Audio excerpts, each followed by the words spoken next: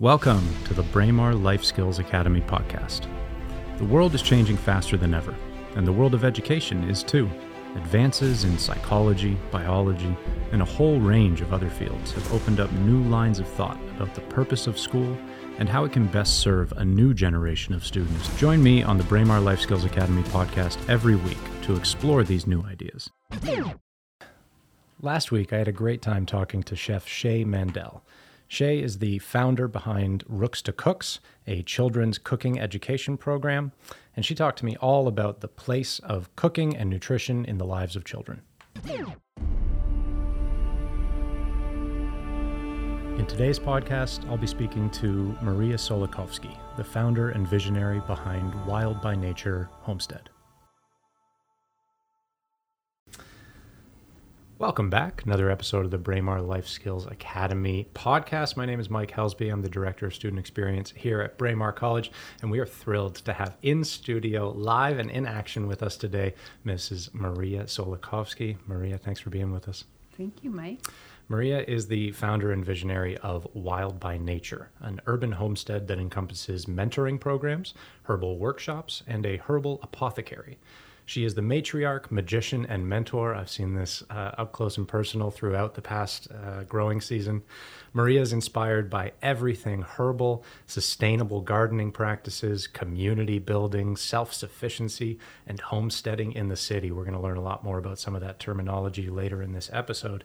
She emphasizes nature connection as a pathway to lifelong learning and to live the life our wild nature longs for. There are like 20 things in that introduction that I want to jump right in and ask you about, but I'm going to give you the open space just to tell the folks at home a little bit more about yourself and how you've come to be with us here today. Just interested in the question of what is my relationship to education.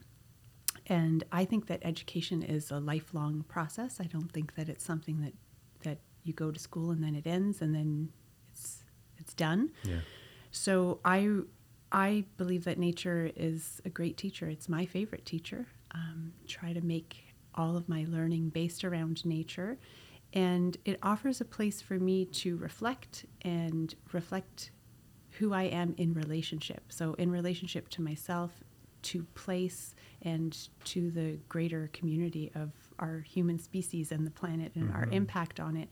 And I find that reflective tool very, very helpful, very insightful for valuable learning that I've continued for my life. I also was a nerd in school. I was part of the gifted program, and as part of that, we got to do a lot of deep dives into independent studies of things that we found interesting, and we got to go off the main path of what our curriculum was from a very young age, so from grade 6, grade 7.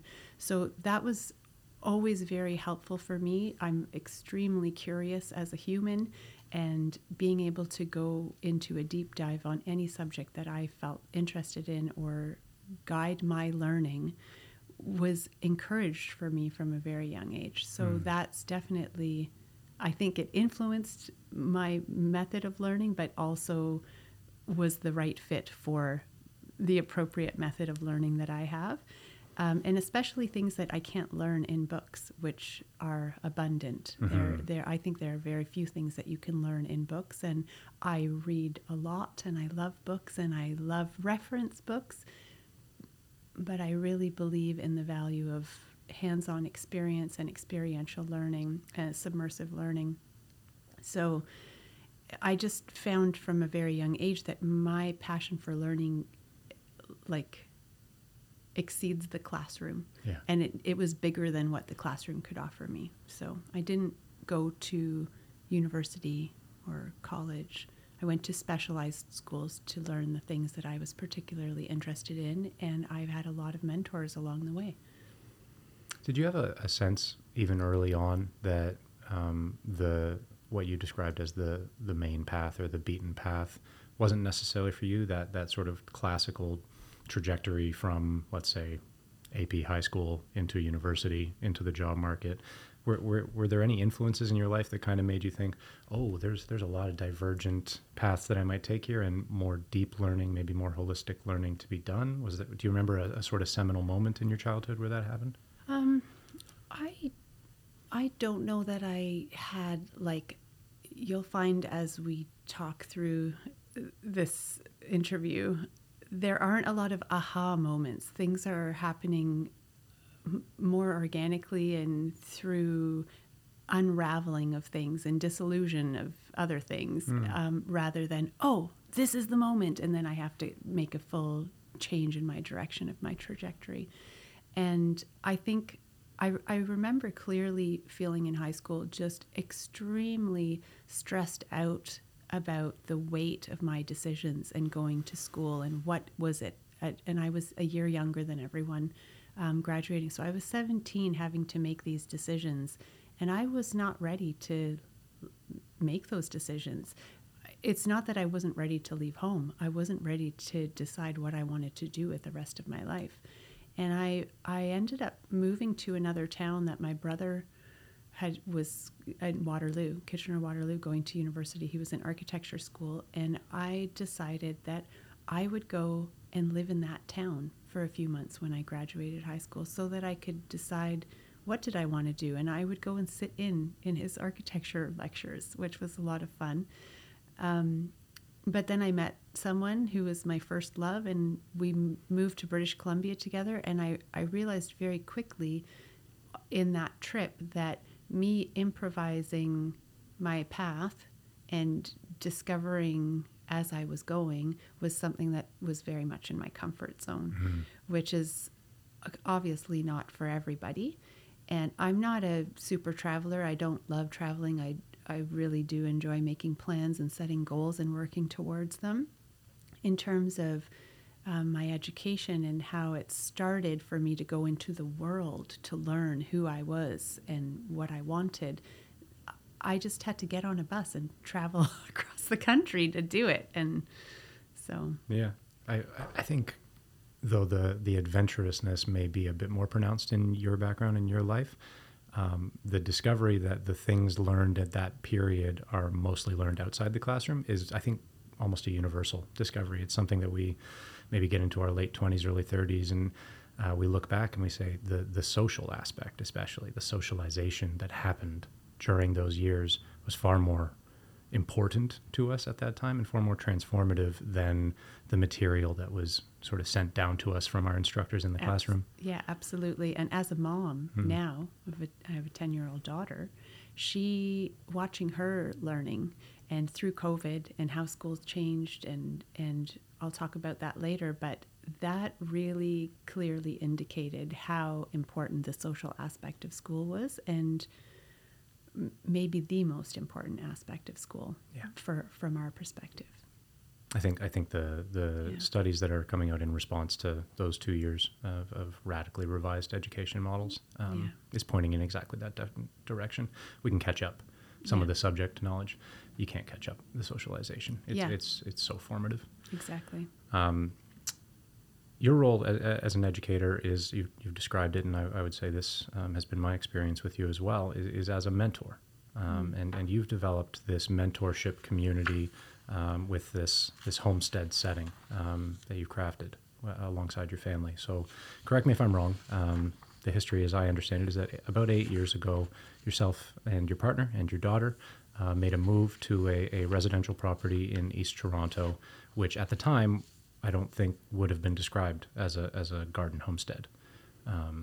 No, it was a lawn and a driveway. And it wasn't quite a lawn. They did have a garden. They had a lot of great plants. They were just all in the wrong place.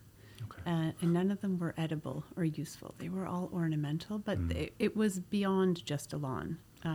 But yes, a lot of driveway, very suburban.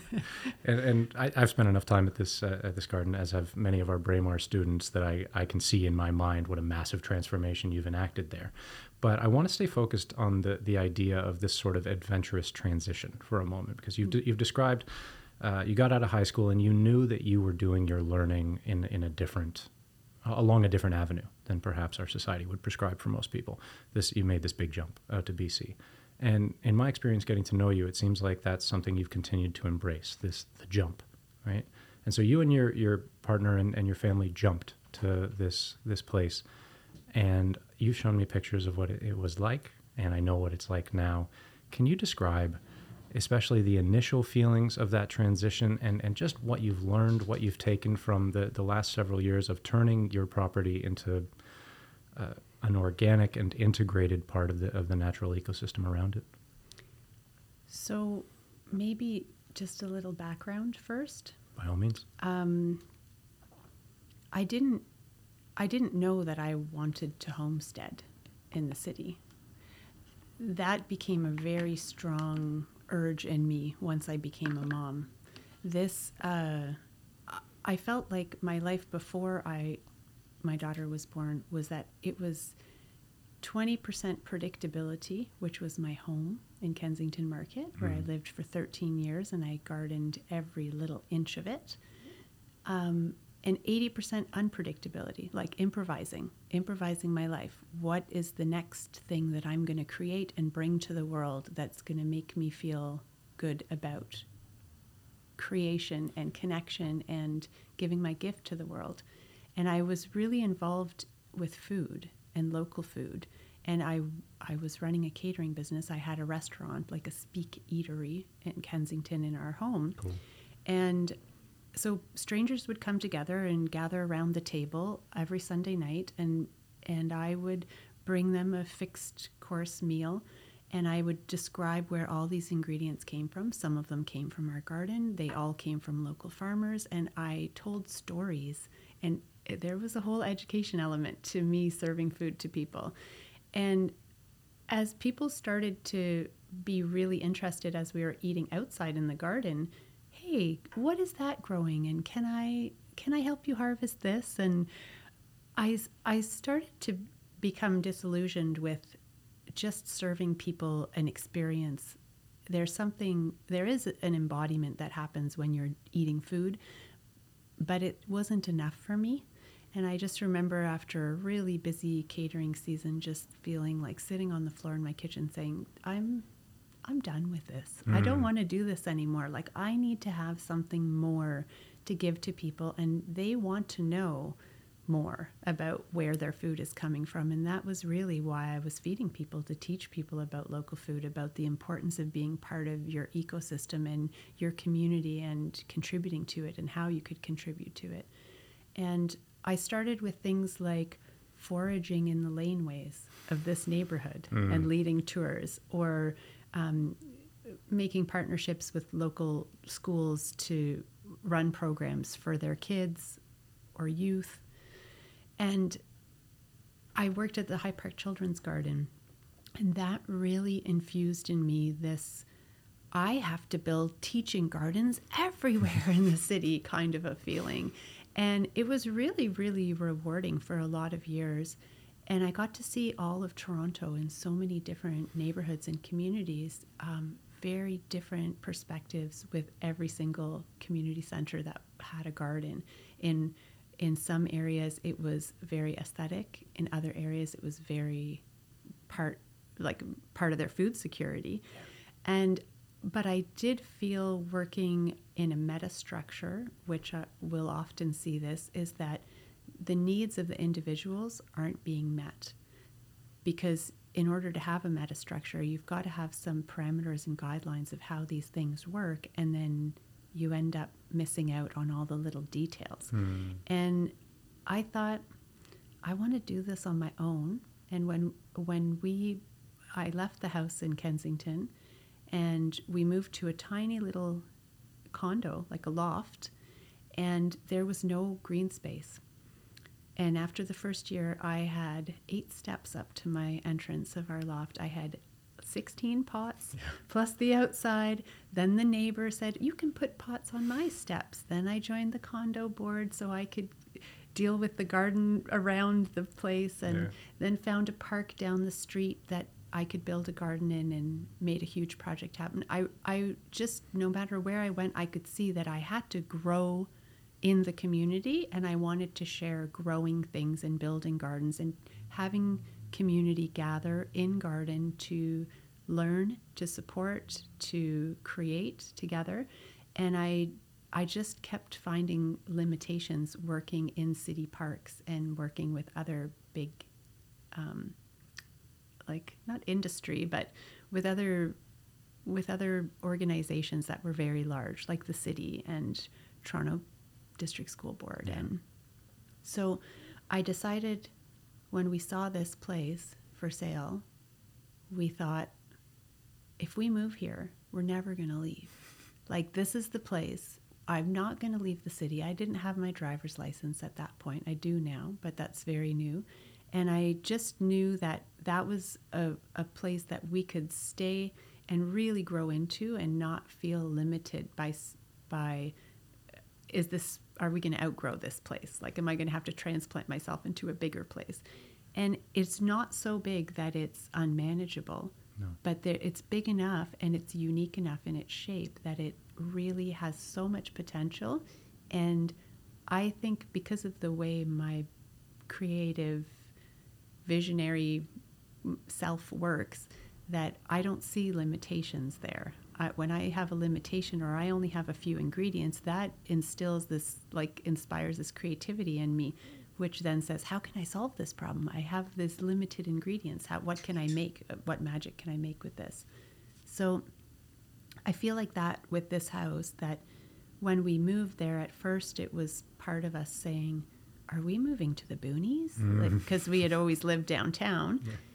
And now wow, what a struggle it was to come downtown. Like, I feel like I'm coming into a whole other world, right? Yeah. I've started a different, quieter place.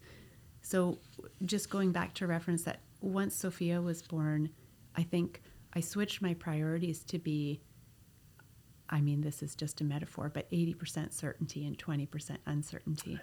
And I say a metaphor because there is no certainty except for that change will happen. So, but the emphasis on our life and our rhythm in our home and making a homestead has made such a solid foundation for us that I see growth from all of us in our family that would not have been possible if we had been moving around or if we hadn't been rooted in place. And that is really powerful. And that's what I want to be sharing with people, why I open our home and our garden to other people to be able to come and experience that, because not everyone is willing to make that commitment to invest, not just like financially invest or able to, but time and the resource of your energy to put into a place. And every year that we build there, it just makes me more deeply rooted and makes me feel like, really, I'm really, really never going to leave this place. Yeah. I mean, you can't predict what's going to happen in the future, but in terms of how I can bring this to a wider scope of people for other people to be able to experience what we'll talk about they can experience there is, I mean, for me, that's the biggest gift of this place. It just feels like when we went to this homestead, that we invested in a lot of natural resources. So I feel very, very wealthy, even though I live very small. Mm. Do you know what I mean? I do. Yeah. We have a tiny little house. We rent half of the house. Like, we didn't have a car. I'm almost 50, and like, I just got my driver's license. Like, things are very, very small for us in terms of what we need to consume from outside, and that changes a lot about how it is you interact with your environment. And that's the basis for our learning, in my perspective, is how it is you're interacting with your environment. This is a whole other conversation, but we are so distracted by consumption that it really pulls away from what is possible and what's possible for you to create and put out. I'm so glad that you turned in that direction, and you're right. I want to talk to you more about the ins and outs and the details of homesteading and what we might expect to get from an educational standpoint in gardening. But there's an undeniable connection here, I think, that needs to be made with our, let's say, society's mental health. We usually focus on teenagers and students on this podcast, but over the last few years, the terms detachment disassociation, disconnection, specialization, linearity, materialism, consumerism. I don't know if I'm just paying more attention to them, but they've just seemed to proliferate in everybody's consciousness. Like there's this real pressing sense, at least here in downtown Toronto, that we are more disconnected from the terms of our life than is sustainable. Right? As you said, you used the phrase "distracted by consumerism," and I think that's absolutely spot on. For the better part of my life, I didn't even think of where my food was coming from. Right? I didn't think of what my carbon footprint was, right? Or about what even the decisions in my life that I was making in terms of my identity presentation, right? I wasn't referring to me and to my natural instincts and to my real emotional needs.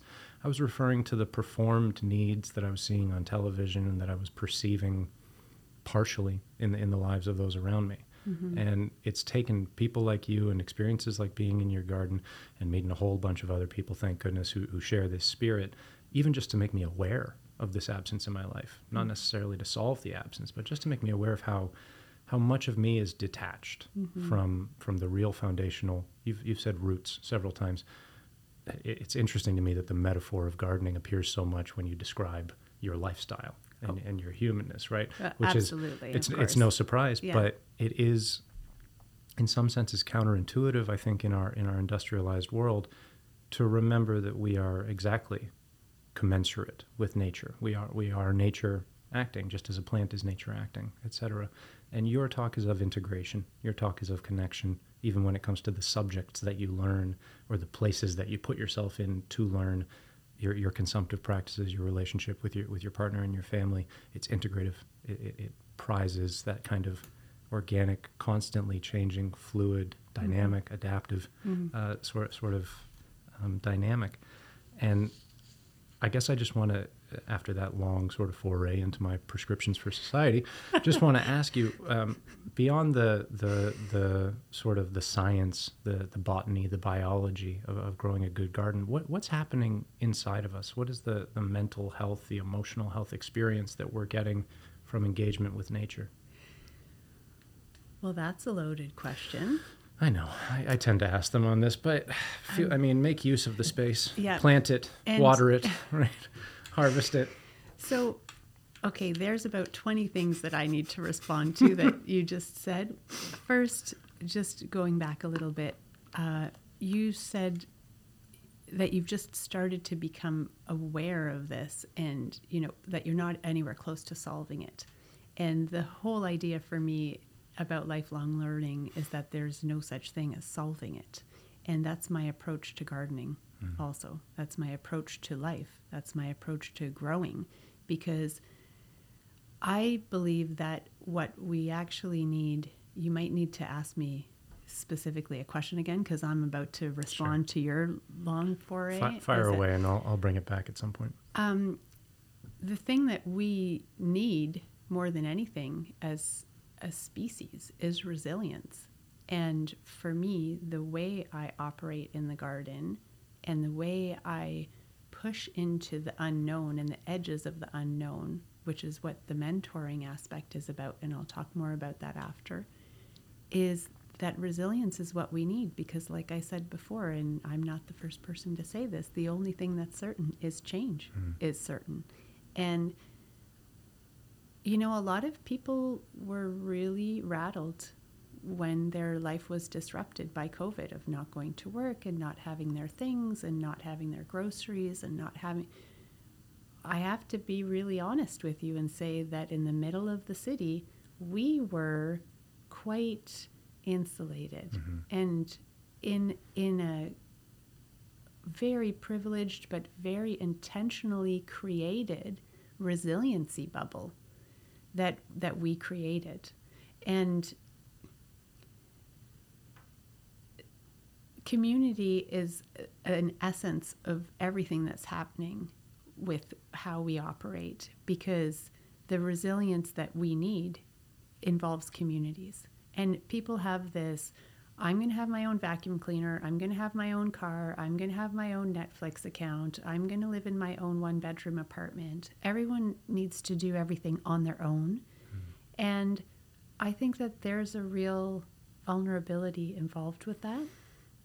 So if we emphasize community and building community and nurturing community, I think that is going to be building the resilience into us that we need. So we were not isolated when we had COVID happen, because, I mean, there was that initial time where you really were not supposed to see anybody.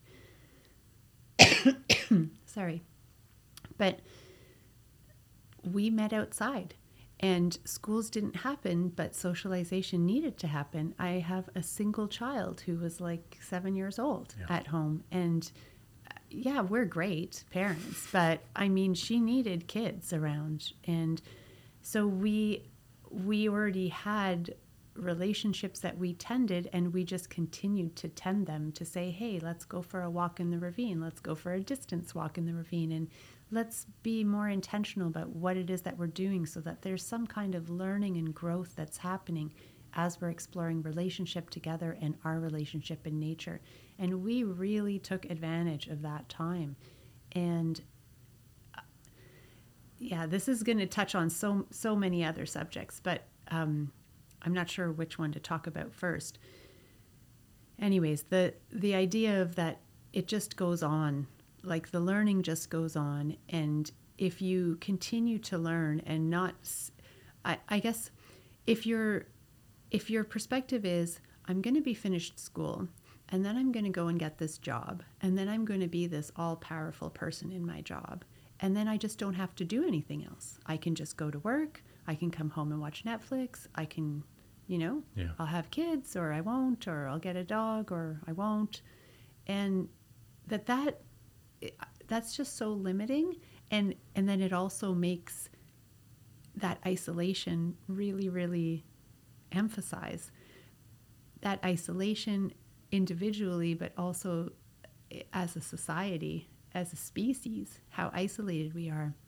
And if you look back at the history of our species, our connection to natural resources was mandatory. Yeah, it's so fun. I was just thinking exactly that. We could not operate if we didn't work as a community to know when and how to harvest and harness the natural resources available to us to provide for us. So our nervous systems have been made with humans being in relationship to outside environments, not sitting in front of a microphone at a table on a wheelie chair. Yeah.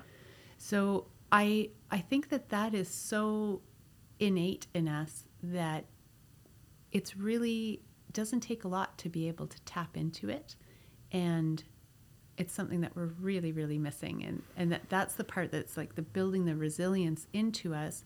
So I did feel a lot more resilient through the pandemic than other people may have, and I really expanded my reach to open the garden to people to come and be able to have that community, that connection. We were working safely outdoors with distance and working with plants, and so many people would have been really isolated and without that lifeline.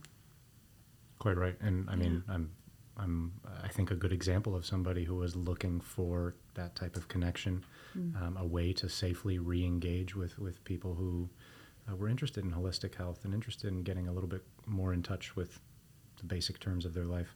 And I found you on Good Work.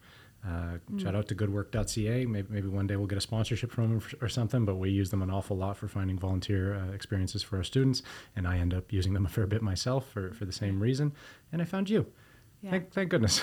Thank goodness. Yeah. And I've begun in the past year working with you and our students in your homestead. I begin to appreciate some of the things you're describing there, especially this idea that, as you rightly say, it's taken about less than 300 years for us to be completely dispossessed of our inheritance, right? And our inherited knowledge of how to properly interact with and integrate ourselves with nature. As you say, nobody 300 years ago was surviving without, from our perspective, a pretty deep appreciation for their place in nature and how nature could provide I don't even like to say how nature could provide, as though it's an external entity that's separate from us, but let's go with it, language being imperfect as it is, how nature could provide for those basic needs, even if we're not even aware of what those basic needs are, right?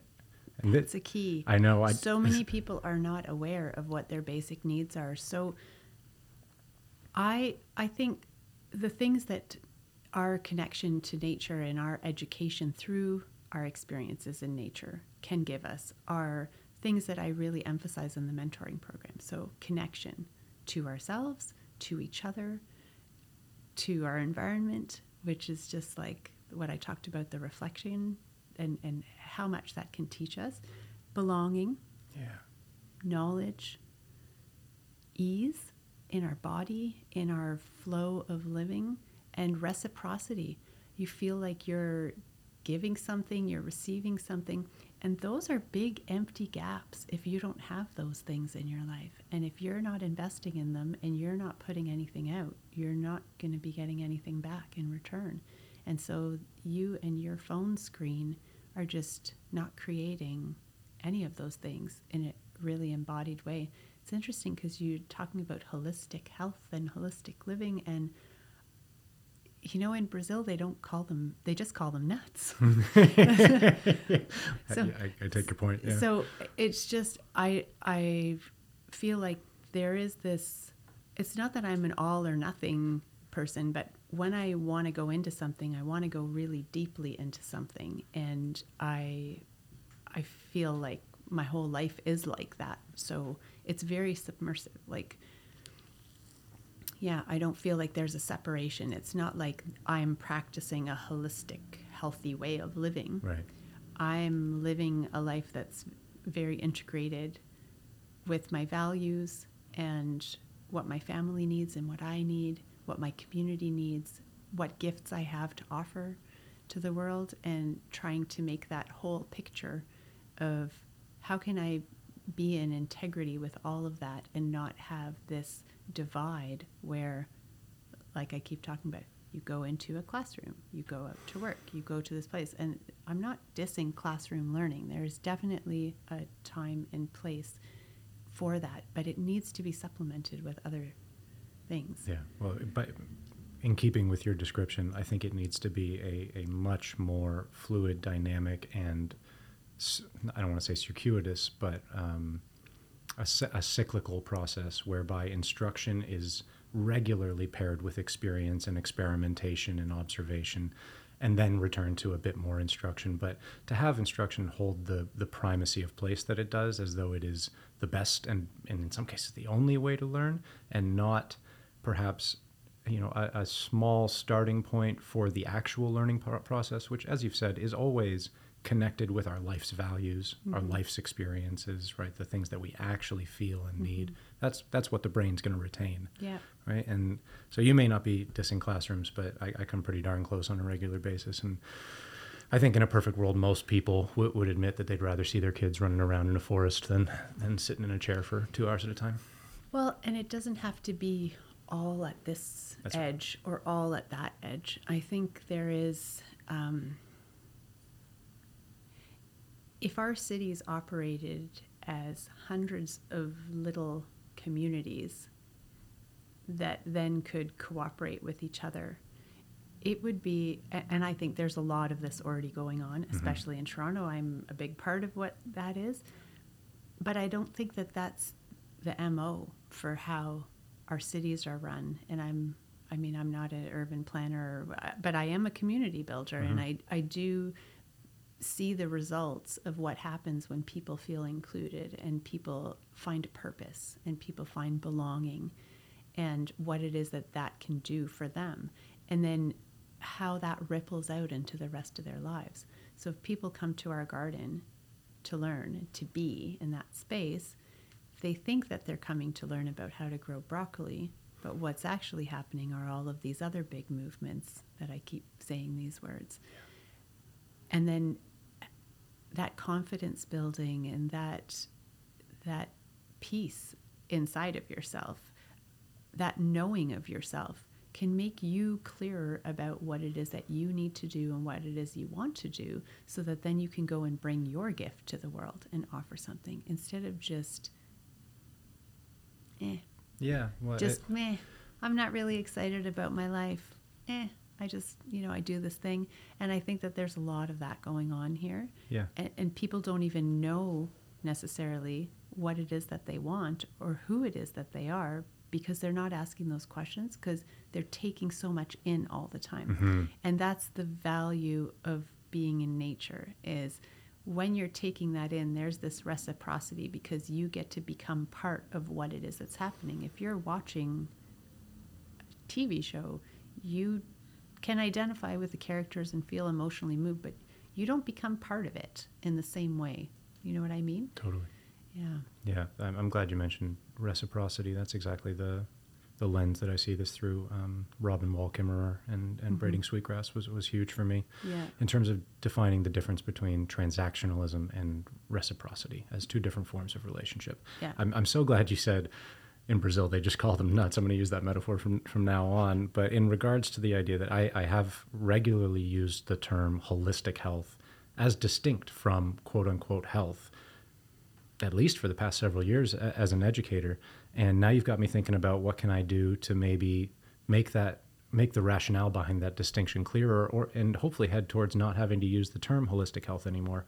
I do want to provide some defense of the term, and maybe you'll agree or disagree with this, but when I say health in a Western context, what people understand by that term isn't what I'm talking about. Exactly. When I say health, I'm really thinking about a lot of the things that you're talking about. Talking about a fuller wellness and a purpose of living and a vitality of life that is beyond the mechanical functions of your body. That's right. But beyond transactionalism, beyond telling my body, I'm going to put this many grams of protein in it and you're going to give me muscles, or I'm going to spend this much money on my gym membership. I'm going to go lift heavy things up, put them back down on the ground in front of a big mirror and a bunch of other sexy people, and that's going to make me healthy, right? I'm going to drink this $400 a month subscription supplement. That's what health is. Those are transactions, right?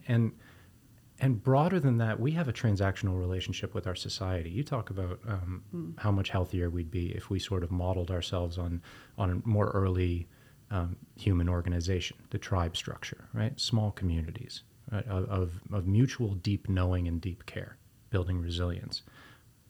In places where that isn't happening, in my mind, it's because we've been taught that society is not something we are a part of, but rather something like a great store of resources and intentions that we need to game or negotiate with or trick or buy from in order to get what we need in our little caves. So we go into society in order to secure our resources, and maybe even sometimes those resources include friendship or whatever, and then we retreat back into our property, what is ours. That's not reciprocity. It's not health. I'm going to keep saying holistic health until the word health doesn't continue to associate with a bunch of meatheads with volleyball shoulders and six packs who are going to... Yeah. And I don't know that the volleyball players and six packs is the only perspective of health, but there's no problem with the words. And it is helpful to have terms to explain things. You want to know what organic farming is. You want to know about different ways of growing things and different perspectives. And people have said, well, why do we have to call this organic food? Like, shouldn't the other stuff be called not organic food? Great point. Yeah, it is helpful. I'm just saying, I'm just bringing a point. Yeah. I'm more smarty yes pants. And there is this proliferation of terms that goes alongside, I think, newer or at least new to me forms of engagement with nature. We talk about biodiversity, organic, non-GMO designations, and then you're of course practicing permaculture in a homestead. Can you just talk about what those phrases, what those terms mean to you? When I first encountered your advertisement on Good Work, it was permaculture homesteading that I was getting into. I was excited by that. Again, having read Kimmerer and being just sort of beginning to be familiar. What is permaculture and what are you doing on the Wild by Nature homestead? Good questions, and I will try and answer them individually. So permaculture, well, actually, maybe we'll talk about the homestead first. The homestead, for me, it's an idea. It's a relationship. Everything for me is about a relationship. And it is about trying to be not independent and live off the grid, but to be as mindful as I can about what it is that we take in and seeing how much of that can I create on our own with whatever we find. So it doesn't mean going and buying expensive equipment and, making huge construction projects that are very expensive for me to be able to then do it in this method. It's quite the opposite. So our homestead is very inventive. It's very resourceful, and it is a lot about managing resources. It's about making what you can with what you've got or what you can easily find, and making as much of it as you can. And then also considering, what do I actually need? And I think that was a huge question for people at the beginning of COVID, because stores were actually closed and things were no longer available. And then people started to question, can I live without that? Do I need to have that? Even now, years later, how people go to coffee shops or go to movie theaters and how they consume has changed. People are still ordering groceries online. There's a lot of things that are not happening the way they used to, and I think that people are reconsidering the way they consume. Yeah. And so the homestead for me is a mindful approach to what we need, what resources we need, and how many of those resources can we provide for ourselves. Can I just throw out some examples of exactly what you've described that I've seen at your homestead? And Oh, yes, this please. is some stuff we highlight for our students. I've got my tour guide spiel pretty much nailed down now, because I've brought maybe 10 different small groups to the garden. And the first thing that you always asked me to do was, can you take them through and just kind of show them what has been meaningful to you? Yeah, I think after like the third tour that I gave, I was like, Mike, this is, you got this. Yeah, and I love starting them out with that, because it's so important that when we walk immediately into the garden, they see that these aren't just above ground planters. These are above ground planters that were handmade by Maria and her partner and her family out of reused pallet wood, right, that you found on a construction site near your home. Yeah, they delivered it to us. Even better, right? That's permaculture. We helped to tear down an old patio and then rebuild a sort of greenhouse patio in your space so that you could do kind of year-round herbology and all that magic stuff that you do.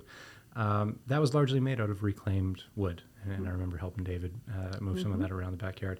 You've got a fireplace, a beautiful fireplace for people to gather around, as you've described, made out of the reclaimed basin of a washing machine. Yeah. Right? The fire pit. That's right, the fire pit. And I could go on, but example after example, the squirrel covers that we put over the garden, they were all reclaimed. They weren't Amazon ordered, and they work perfectly. They work perfectly well. Right? They work as well as they need to. Yeah. And then we build resilience into everything that we're doing. There's so many things to talk about right here. Okay, so thanks for giving those examples. The essence of how permaculture goes into our garden is that you integrate the elements into a functional relationship. So there's snow fencing that somebody had wrapped around straw bales that nobody picked up after they were on the toboggan hills and everything was closed down at COVID. I took the straw bales, I put them in the garden. I used the plastic fencing to then make squirrel covers. So I'm finding things in my neighborhood. When someone's throwing out wood, I'm putting it at the bottom of a garden bed so that it can break down and add moisture and nutrients to the soil that I'm starting to build.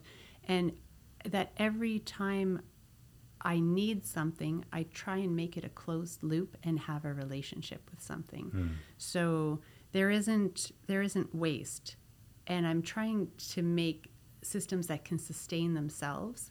And when systems can sustain themselves, then they're very resilient to change. And with our climate change and extreme weather patterns, gardening has become a very unpredictable sport. Mm-hmm. And there's a lot of devastating loss for large farmers. And we feel the result of that, like when there are no bees to pollinate almonds, and then all of a sudden almonds and almond milk are not available, or when a virus, a sickness comes like avian flu and knocks out all of the chickens and the birds in all of southern Ontario. There's so many vulnerabilities built into our food supply and our everything supply. And I think COVID really demonstrated that very clearly to people. And there's like this whole movement of what I call COVID gardeners who just woke up to the importance of having some connection to where their food is coming from and doing something about it. And hey, I don't actually need this grass, or I could use this pot on my balcony or on my windowsill, and so trying to make whatever you can with whatever you can is a very permaculture attitude. Making closed loop systems and building resiliency by building self-sufficiency. Me putting straw into the garden and mulching all the garden beds is making multiple functions. It's eventually going to break down and feed the soil, but it's also preventing me from having to water so much because it's keeping the moisture in. It's also keeping weeds at bay. So it has multiple functions. So, and that's what I'm always trying to do with any permaculture perspective that I put into the garden. Are these plants going to cooperate with each other? Is this in the right spot to be able to thrive beyond just here's a patch of dirt, I'm going to put some fertilizer or even compost on it? And organic gardening means free of chemicals. It does not mean no waste. It doesn't mean the soil is nourished. It doesn't mean that there are closed loop systems. It doesn't mean that there's resilience built into that. So like you said, monocrop, large fields of organic wheat or enormous fields of soybeans and corn, all of those are still monocultures, and mostly grains need to be grown like that. So how do we build resilience into that by not depending on that as my sole food source, right? And diversifying what it is that I eat, what it is that I grow.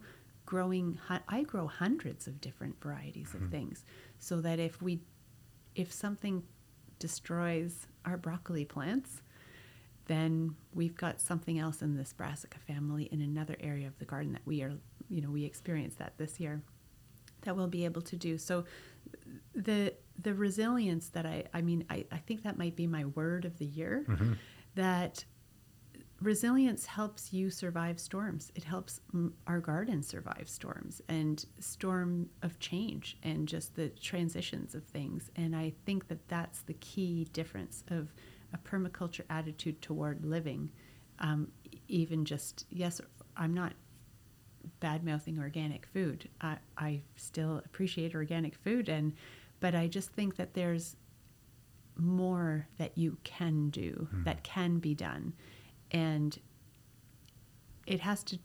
there's so many things on a much bigger scale, like the way there are so few people growing food for so many people, that's a problem. Yeah.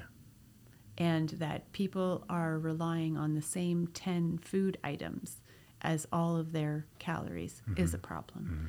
So those sorts of attitudes need to change, and permaculture includes diversity. And that diversity is really important in an international school or in your life and your neighborhood, so to build that resilience for you to be able to weather whatever's going to come. I hope this is coming through clearly enough, but just in case it's not, the notion that resilience is something like the opposite of isolation. Yeah, exactly. You like that? So, yeah, exactly. And I think it comes from this attitude of, I ask everything I want to introduce into the garden, is this going to help me? Is this going to help the planet? Like, how is this in a big picture? Not just, I want to eat this, so I'm going to do anything I need to get it, even if it has to come from across the world and people had to be paid slave wages to grow it. I want this now. And even by making this simple act of not eating strawberries in December, that feels like it's not a big deal. Maybe for some people it is, but it's actually a revolutionary thing to do, to just eat with the season of what it is that the climate that you're growing in. I wonder how many people, in some senses myself included, are even aware of what their seasonal foods are. You know, like I wonder if they know what's being grown locally around them right now. And I wonder who decided that wasn't something that was worth teaching children. You know what I mean? So, yeah, I know. Big questions. I could have a whole podcast about kids in schools. I think I might just turn this into a podcast about nothing but the stuff that should be taught in primary school. One of the things that kind of switched me on as part of my COVID gardening genesis was seeing a quick TED Talk by a fellow named Ron Finley, who's known as the garden gangster, or at least he's self-styled as the garden gangster. I really, really liked what he's been doing in some of the lower income areas of Los Angeles, as far as I know, and now spreading his good message across the states. Basically a man who decided my community, the community that he came out of, is so isolated from the sources of our native food, the food that should be growing in our community, right? We're talking about food deserts, right? Places where people don't even have access to a produce stand, right? A grocery store with a produce section. And food banks are absolute deserts in terms of fresh. Yeah. Well, what's the word for it? Non-perishable, right? Is what they're offering, which,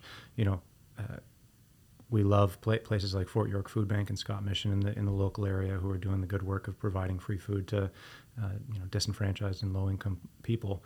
At the same time, how much better would it be if we could offer them food from a garden that was next to those places? And so this fellow Ron Finley is basically doing something that you alluded to earlier, without permission, as far as I know, from his municipal government. He's reclaiming those stupid little boulevards. Yeah, those stretches of lawn that are put next to sidewalks, between streets and sidewalks, that are I guess, meant to be aesthetically pleasing. I know that the whole lawn as status symbol is something that we get from like the late 18th century French and Versailles and all of these places. It's meant to show people that you got land that you don't need to do anything with, right? That's how well off I am. Wealth and leisure. Yeah, but it's such an outdated and stupid idea. It's wonderful to see guys like him coming along, people like yourself coming along and saying, what can we use this space for? Can we grow something seasonally, locally, and give it to the people who are local and need it? And then over the course of, I think, a fairly short process, he had a ton of success just with a few local folks who really took ownership over these little plots, largely without his having done anything to encourage them to do so. They saw the value and they jumped in. And it quickly became something like a mentorship community, right? It was young people especially, seeing the benefits of not having to go down to the bodega and pick up some garbage processed food, but actually being able to go out your front door, walk 20 feet and pick up a nice cucumber or a nice pepper. And these people started to be fascinated, like, how can I do more of this? How can I integrate this type of growth into my life? And he's become a mentor to a whole community of young urban gardeners. Mentorship strikes me as something that needs to be understood better and needs to proliferate more quickly, especially in our education settings. Can you kind of develop the definition of mentorship as you see it? Of course, on Good Works, you're described as wild by nature, mentoring community, right? Join our community of mentorship. What's that look like? How's it different from a teacher standing up in front of a classroom and instructing? Well, I just want to say that it's so powerful to be able to grow something and then eat it. It is such an incredible feeling to say, wow, I grew this. So, and there is more. There is more than just eating that cucumber, because it's really hard to grow a pepper. You're not going to get tons of peppers. You're not going to get enough peppers to feed your family, and not in a boulevard. But that project is doing something more than just feeding people. He took the steps and took the leap and dared to do something that didn't fit the way everyone else was doing it. And I think that's what's so empowering about what he's doing and why he's become such a great leader. He already was, but why he's become so well followed.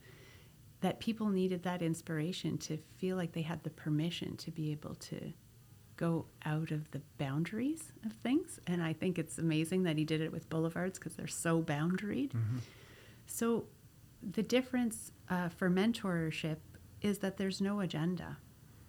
So I'm just fully present in the moment, and it requires you to be fully present in the moment. I get to see, what are you interested in? What are you hesitating about? What are you stumped by? What are you terrified by? What are you passionate about? And as I notice these things, then I can help guide you toward the things that are really either going to challenge you and push, I keep saying pushing those edges, because I think mentorship does that, pushes your edges, where I believe a lot of classroom learning, and this is certainly, there's obviously exceptions to this, there are incredible educators out there, but I don't think that the initial perspective is, let's see how far we can push everyone's edge in a classroom setting. There is a curriculum, and you teach the curriculum because you've got this idea of all the things that everyone needs to learn, and that's important sometimes. And then I think my excitement about learning and being a mentor is having people with the hands-on experience and getting to be in relationship with people and really tailor something for you, so that I'm facilitating the best environment and the best experiences for you to find your own path of learning. And I don't think that can happen in a classroom. There's just not enough variety. There's not enough change. There's not enough stimuli in a classroom to be able to do that. And everyone has a different learning method of what works best, what inspires them most. Even if there's a dozen people out with us, there's space for everybody to get what they need, if I'm paying attention to where everyone is at. And that presence and awareness is really grounding for me. It's really satisfying to be in that mentoring position. But eventually, you get to be in that mentoring position as you're being mentored. And I love that aspect of it, because that builds your confidence, and that also reinforces your learning for you to be able to help guide somebody else. And that happens a lot in the community when people have become more familiar with the space and more confident with their skills. And I think a big part of mentoring is also about not giving you all the answers all the time, but to encourage your own curiosity, encourage you to question and discover where do you want to go and what could possible solutions be. From projects where I said, okay, try building a structure over this so that the squirrels don't come. Here are all the materials that are available to you. Go. Yeah. And that was not a comfort zone for you. No. Definitely not. No. I learned a lot of ways not to make a squirrel cage. I know exactly how not to do garden protection now. But there's so many other things. Like, there's you realizing your potential. There's you connecting to your sensory awareness. There is you using rational processes. There's so much learning happening there in different ways without a structure. And I think that is your imagination. And also about you're nurturing your imagination, and you are tending to the natural world, which is then going to have you love the natural world in order for you to tend it for future generations. And I think that's one of the key things that is not happening, that really one of the reasons why it's so important for us to have younger generation involved in having nature connection, is because how are they going to care about, and how are they going to even understand, other than a climate scientist telling them what it means? Like, they don't know what it means. When I'm gardening, I know what it means. I know what 45 degrees 4 days in a row means. I know how that affects the plants that I'm growing, and then what's the result going to be when a cold snap comes and I lose all of that crop because we weren't expecting that, and we're always hoping for the best. I'm always gardening with hope because that's really all I can do.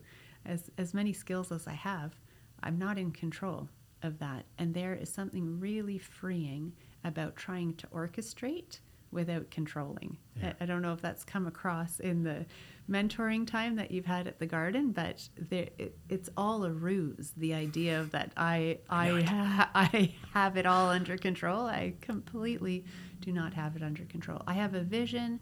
I've got the permaculture systems, right? So I have the mechanisms in place to build that resilience so that there is space for things to go wrong, and that the whole thing won't fall apart.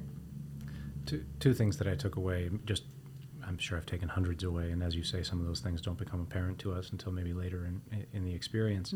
But two things immediately that I know I've taken away.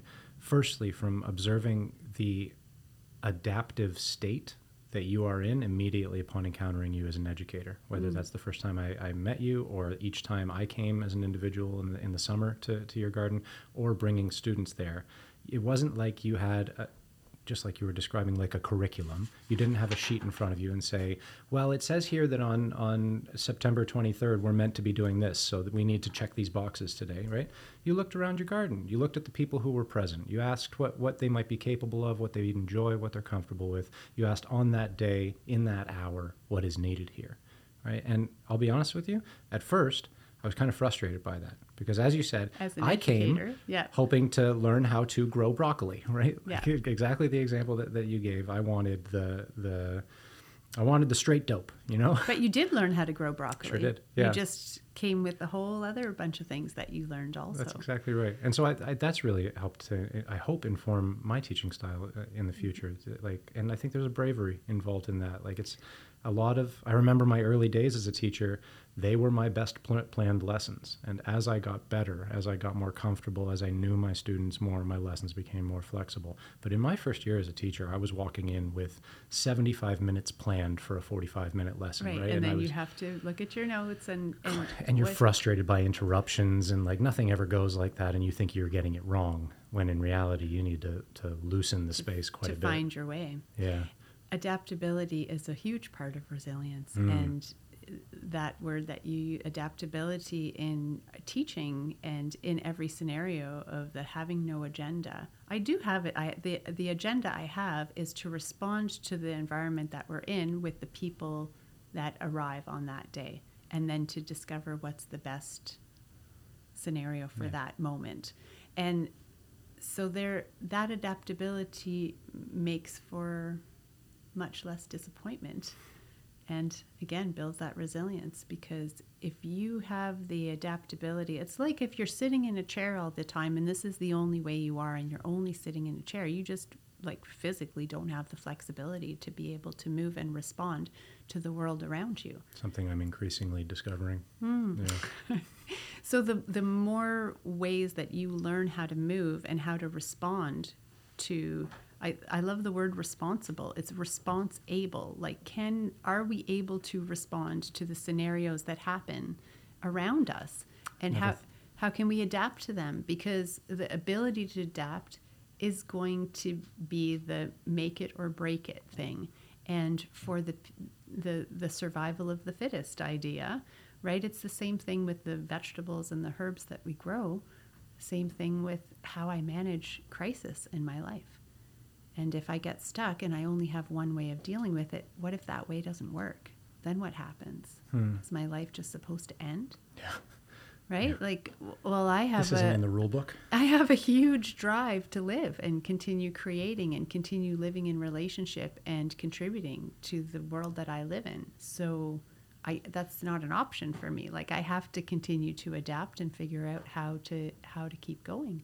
I just want to make sure that we really highlight and emphasize and draw thought and attention to that definition. I've never heard that before, but I absolutely love that. Responsible is how able are you to respond in the given moment.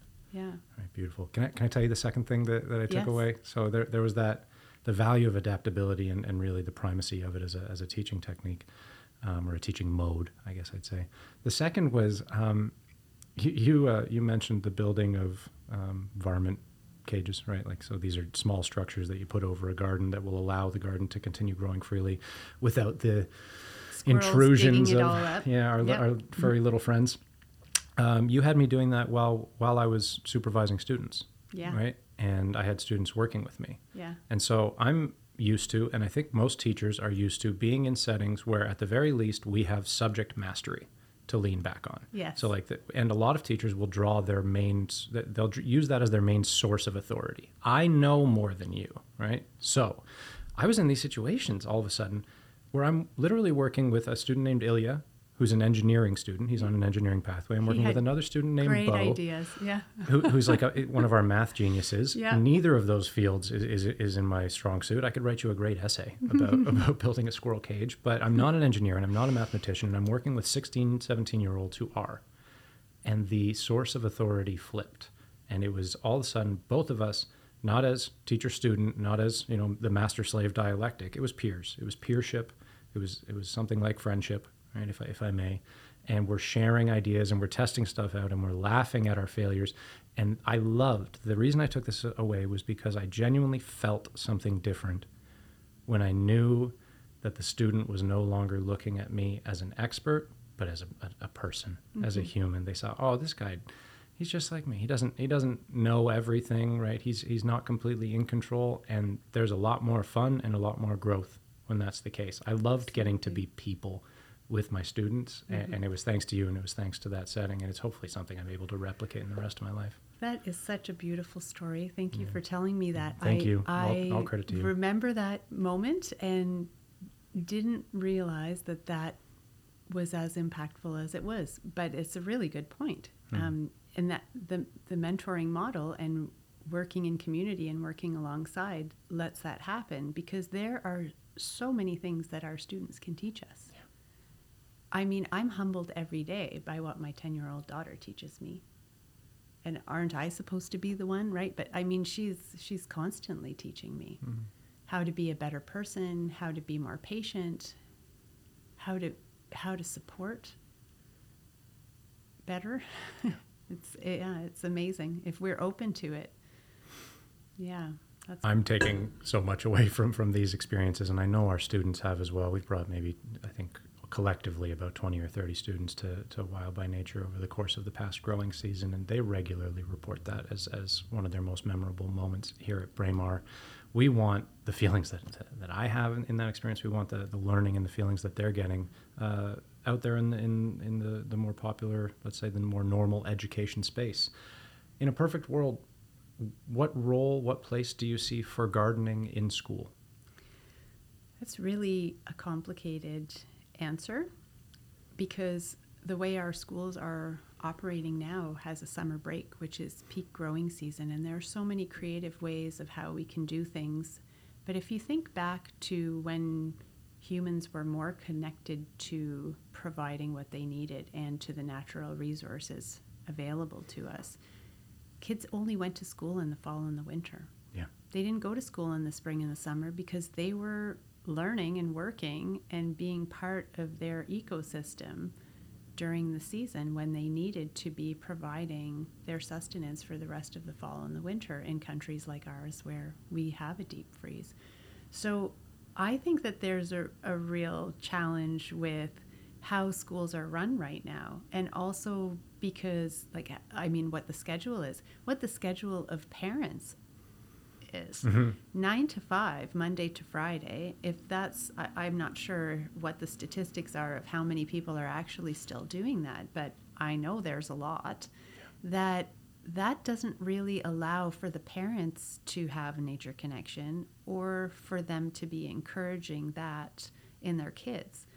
I find it really challenging to have the same school start time in the winter as we do in May. Yeah, our circadian rhythms aren't the same. Absolutely not. Like, the biggest thing that, my speed and my production changes with the season.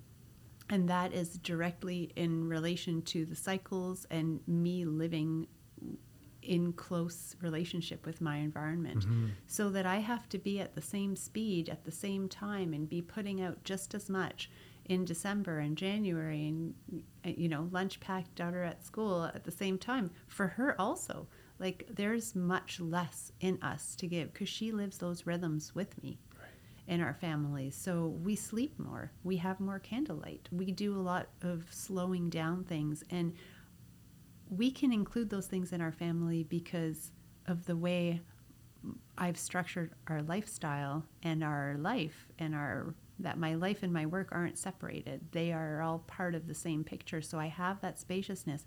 I don't know how that's going to happen unless there was a massive shift in flexibility. And I think part of that has started with people being able to work at home instead of having to go in to certain places at certain times and having more flexibility. But there's no simple answer of how to incorporate learning. I just think there needs to be more supplemental learning. I'm not the person to restructure our whole way of being in the education system and how our... It's okay. Just give me the ideas and I'll do it. Oh, okay. So you just go ahead and do that. Yeah. So I'll report back. Could you make our education system and our whole working 9-to-5 system operate with our season? It's in progress. Give me a couple of years. Okay, a couple of years. Because the challenge with that is that everybody on the planet is living in a different season. So when we are so international and we're not living so locally, then that's causing problems because everyone wants to be on 24 hours a day to be able to communicate overseas or even, just to California. Yeah. Fortunately, I think I don't need to start by solving that issue. The solution, such as it is, begins with me, what's going on in my body, what's going on in my immediate setting, and the people who are closest to connected to me. So if I can keep sharing values like this, if I can keep encouraging these conversations, if I can keep subtly throwing shade at classroom learning. And of course, the nice thing about all of these changes starting with me is that they also start with you, and they start with every single one of our students and everyone that we touch, right? It's always starting with us again and again. And when it's a reciprocal relationship, I get to take the idea of failure, right, out of the mix, as you said, right? I'm not building a perfect system, I'm building a resilient system, right? And it may not be tomorrow, and I don't have to feel like it's a failure if I don't get there tomorrow.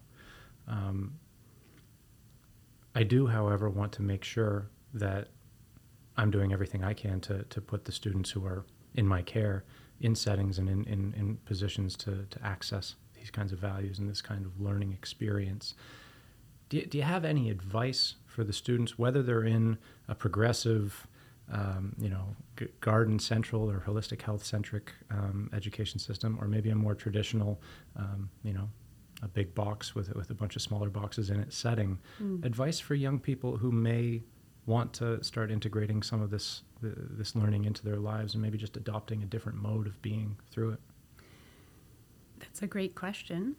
And I don't think they need to go into a garden. They just need to start to ask questions about how are they part of their local ecosystem. And to ask questions like, what excites me? And what is close to me, like physically close to me in proximity? It could be a sidewalk crack with a dandelion. It could be a local park. It could be that you have a plant in your house. And what can you do to schedule, what does your schedule allow for you to do with consistency? And you need to emphasize relationship to place, maybe relationship to someone who has a green space or likes to go into green space. So I think if you start to ask these questions, they start to direct you into a place for you to find that right fit of what you need, rather than this is how it should look or how it could look for everyone. As I'm saying, I think it's very effective to have individual solutions to all of these, and then individually, as we all make that impact and connection with ourselves in relationship to our ecosystems, that then we'll be able to have this collective momentum of us being more connected, and also hopefully we're building in the relationship someplace. But a very simple technique is called sit spot. And so you can it would be ideal that you could go outside, but if you can do it from your window and just look outside if you have to do it, but try and do it with consistency every day. And you don't have to be rigid about it. The idea is to also have joy in there. So, you don't want to reinforce it, but try and find the way to make space for it consistently. And all you do is you make that spot. It might be on the front step of your house, or it might be in a park or in your backyard or wherever it is, something that has a tree, a blade of something living, something that is of the natural world. And you just sit there and you observe what's happening. And as you do that, you continue to do that day after day after day, and you form a relationship with that place, and you start to notice things that you would never have noticed. And I can't emphasize enough, it doesn't matter what the spot is. You just need to have, even if it's the absolute concrete surrounding, the air is your natural environment. The sky is your natural environment. Yeah. And then just notice what it is there. That reflection and awareness exercise will start to inform you about what it is that you want to do, how it is you're feeling, where it is you want to go, and then you've just made a nature connection and a connection to yourself. So that's a very simple way that's accessible to everybody that I would suggest. And we try to do this in a deeper, more embellished way by having the mentoring program at Wild by Nature that you got to be part of, and all your students got to benefit from. We got to benefit from you and your students being there. That the mentoring program works that with consistency and flexibility. So we have 3 times a week where we meet. You can come to whichever ones work for you, as many or as few, as long as you commit to that you're going to be there at least 3 times a month. And we run for 7 months for the season, from April to November. So in that process of living through the season and continuing to have relationship with the same garden space and come to the Wild by Nature homestead, you start to learn things and have a relationship not just with the people, but with the plants and the natural environment. And you see how the nettles have grown, and now they've really gone past, and now they're seeding. And, you get to learn cycles and see things that you'd never have recognized otherwise.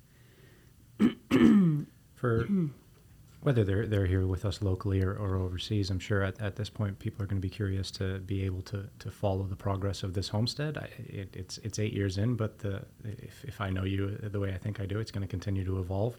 And I'm excited to see how those willow trees in the back left corner continue to build that beautiful door frame for your fairy garden for your daughter. And you mentioned the nettles, and I can see them in my head where they are and what's going to happen with them next year.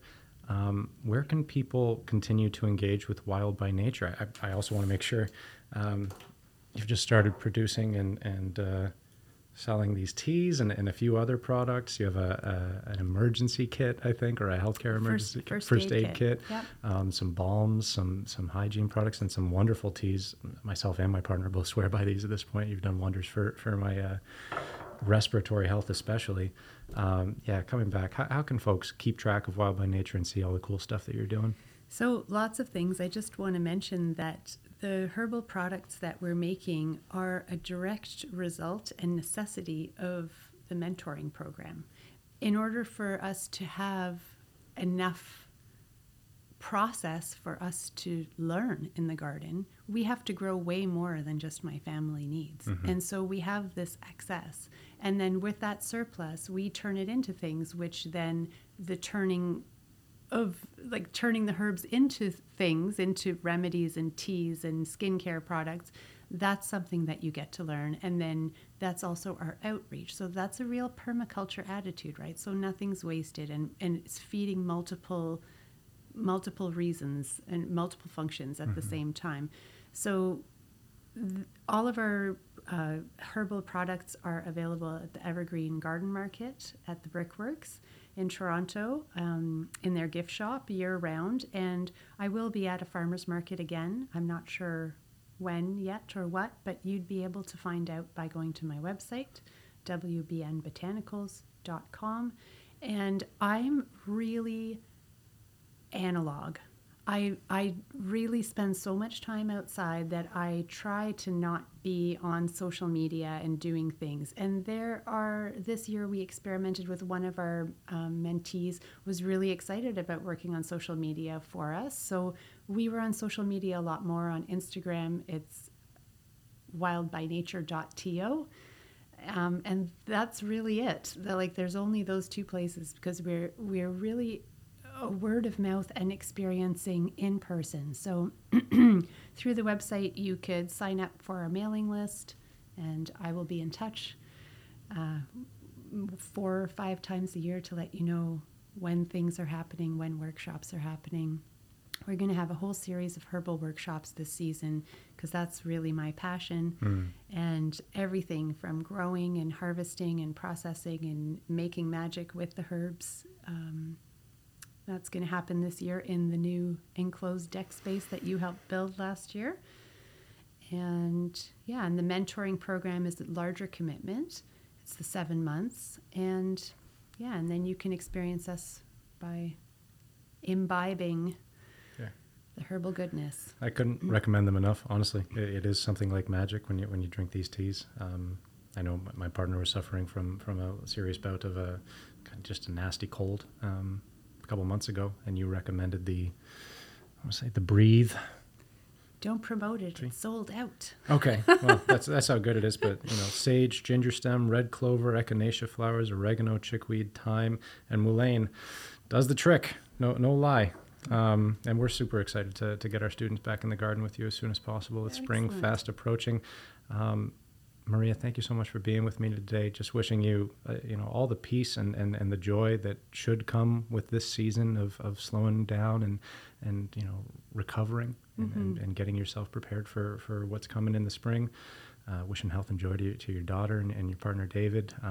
Thank you. Can't tell you enough how much your homestead has meant to us as educators here in Braemar and to our students. And just can't wait to see how this relationship evolves.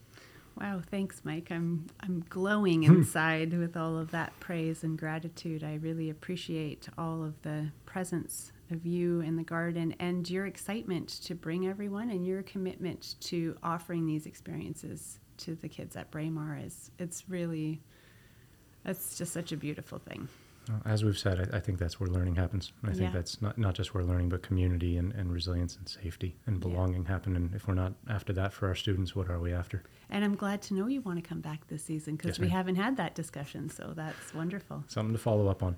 Yeah. Folks, been another episode of the Braemar Life Skills Academy podcast. Thanks again to Maria. Looking forward to you joining us again real soon. Be sure to tune in again next week, where I'll be joined by Julie Tomei and Leslie McHugh, who'll be telling us about the work they're doing at Toronto's Royal Ontario